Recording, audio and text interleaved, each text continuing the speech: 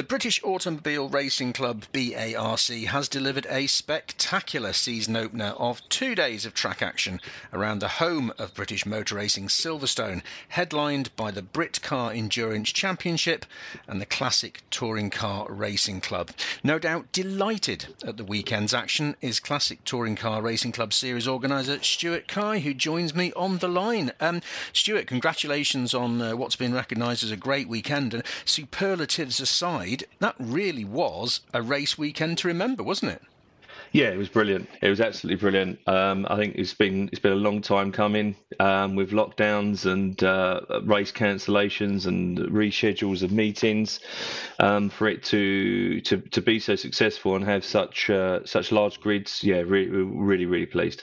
Now, you say a large grid. It was the biggest in your 45-year history, I think. Is that right? Yes, it was. Yeah, it was quite interesting at times to try and manage all the people and expectations. But no, I've got a great team. Colin and Sonia, who run around, spent the whole weekend running around. Colin's our competition secretary, and he was keeping a hold on things. And Sonia, his wife, who was running around issuing trophies. But we got through it. Just before we talk about some of the individual races and the names that you had there at the weekend, we must just touch on the huge success of the club's YouTube channel and Facebook pages. You've had some amazing numbers of viewers. Yeah, I must. It's better than we ever expected. I have to say, there was at one point on Sunday something like 10,000 people watching or something. It was just bananas. And since then, to be honest, I've looked up and it's Wednesday. The phone's not stopped ringing since Sunday evening. People congratulating us and also people wanting to join the club for the next round at Donington. What a great advert for the club that is. Now, we mentioned the YouTube channel. The figure I saw was 140,000 people in total Really? logged on to watch it. I mean, that's just, you must be, I can say, giddy with excitement. Yeah, yeah. I don't really know what to say, to be honest, because it was just crazy. But it's nice that our little touring car club is suddenly on the map. And it's a very nice place to be, and long may it last. Now, some of the races that took place, you've had Australian power cars there, haven't you? The Holden Commodore was there. Tell us about that success for Richard Wood. Yeah, that car was imported from Australia a couple of years ago, and it was actually quite a last-minute entry because he had some issues trying to get some brake discs. He went out there and he beat the lap record. Which was quite something, absolutely amazing, and I congratulate him on both of his wins. Ford Lotus Cortina. The Cortina is such a magical car for me. A Ford Lotus Cortina, impressive double for Peter Smith. Yeah, it really was a cracking try from Peter. I was lucky enough to have the time to go and watch both of the races.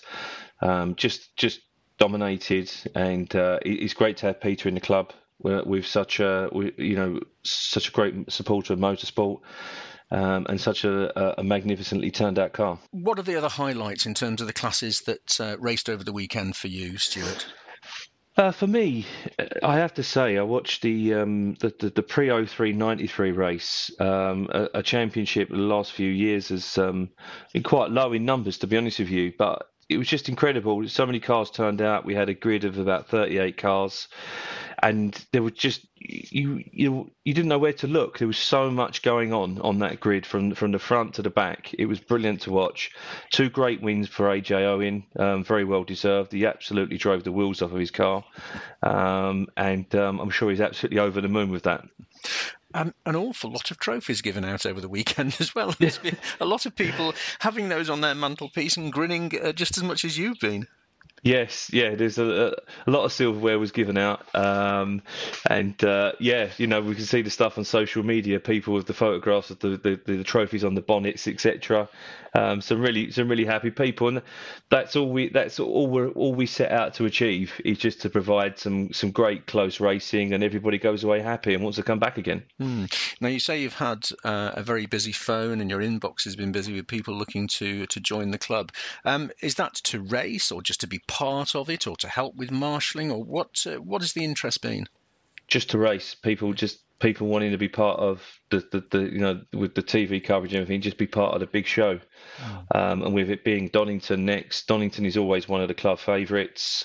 We're already at reserves on the grids there. So, it's going to be a big packed meeting, that's for sure. Now, fans obviously needed to watch online because they're not allowed back at racing yet. But what was the sense in the paddock? Was there a big sense of excitement at the season kickoff? Yeah, I think so. It's slightly muted. Obviously, everyone's was all masked up and socially distanced and all the things we have to follow. But there was still a sense of, a sense of relief that we were outdoors and doing something other than sitting in front of the telly watching Netflix. Now, you say Donington next on the calendar. I wonder whether or not the weather is going to shine on you like it did at Silverstone this last weekend. I do hope so. I do hope so, because Donington, when it's raining, is quite unwelcoming. That's for sure. But again, we race in all weathers. We're all used to. We've all raced in the UK for many years, so we're used to racing in all sorts of whatever it gets thrown at us. So it just, when we have situations with the rain, brings out more interesting circumstances. It sometimes it mixes things up, and especially the front-wheel drive cars in the Pre-66 and maybe the Minis will be up the front, and then the big power cars struggle, and it brings another dimension to the racing. Absolutely. We mentioned at the top of our chat that it was your biggest grid in 45 years. Is there still room on the grid for more entries for this year? Yes, we'll always continue to take entries. Obviously, some people just pick and choose their meetings. People who live in the north only do the northern tracks, and so same with the southerners. And just, we were always welcoming people in. As I say, since the weekend, I've took a few new memberships that have come in to try and do Donington. We're desperately trying to get some more track space from Bark to facilitate all these cars, because it's filling up fast and it's way over a month away already. And if people are seriously interested about putting an entry in, where can they and how can they get in touch with you? They go to classictouringcars.com and hit the inquiries button. They'll get an email. It comes straight to myself, and I'll be back to them within 24 hours. Fantastic. Now, just finally, Stuart, having had such a cracking opening weekend, where do you go from here? Don't.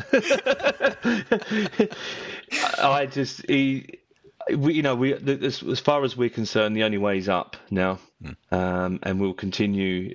We've got, as I say, with new entries, new grids, new cars on the grids. Just try and buy more track space to fill all these cars and find a home for everybody, because there's just so many people joining and so many cars. We're going to end up with if people don't enter these race meetings early, they're going to end up disappointed.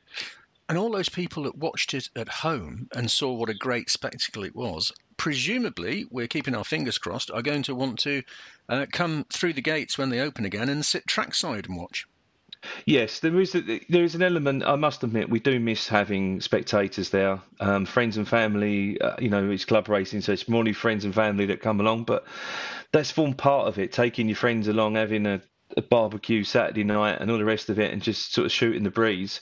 And that's sadly missed at the moment. So I do hope, as the next meeting is the 31st of May, after the third lot of lockdowns are lifted, fingers crossed. So we do hope to have a few more people at the race meeting, because there's as many people that follow the club that are actually out there racing. There are a lot of people that follow it for many years, photographers, journalists, etc., and are sadly missing it. So I'm sure you'll see that live feed go down slightly once people can actually come to the race circuits and see it in real life. Well, Stuart, many congratulations once again. The whole weekend was fantastic to watch, and I'm sure has gained you many, many new fans. Have a great time at Donington. We'll keep our fingers crossed for the good weather as well. But for now, Stuart, many, many thanks.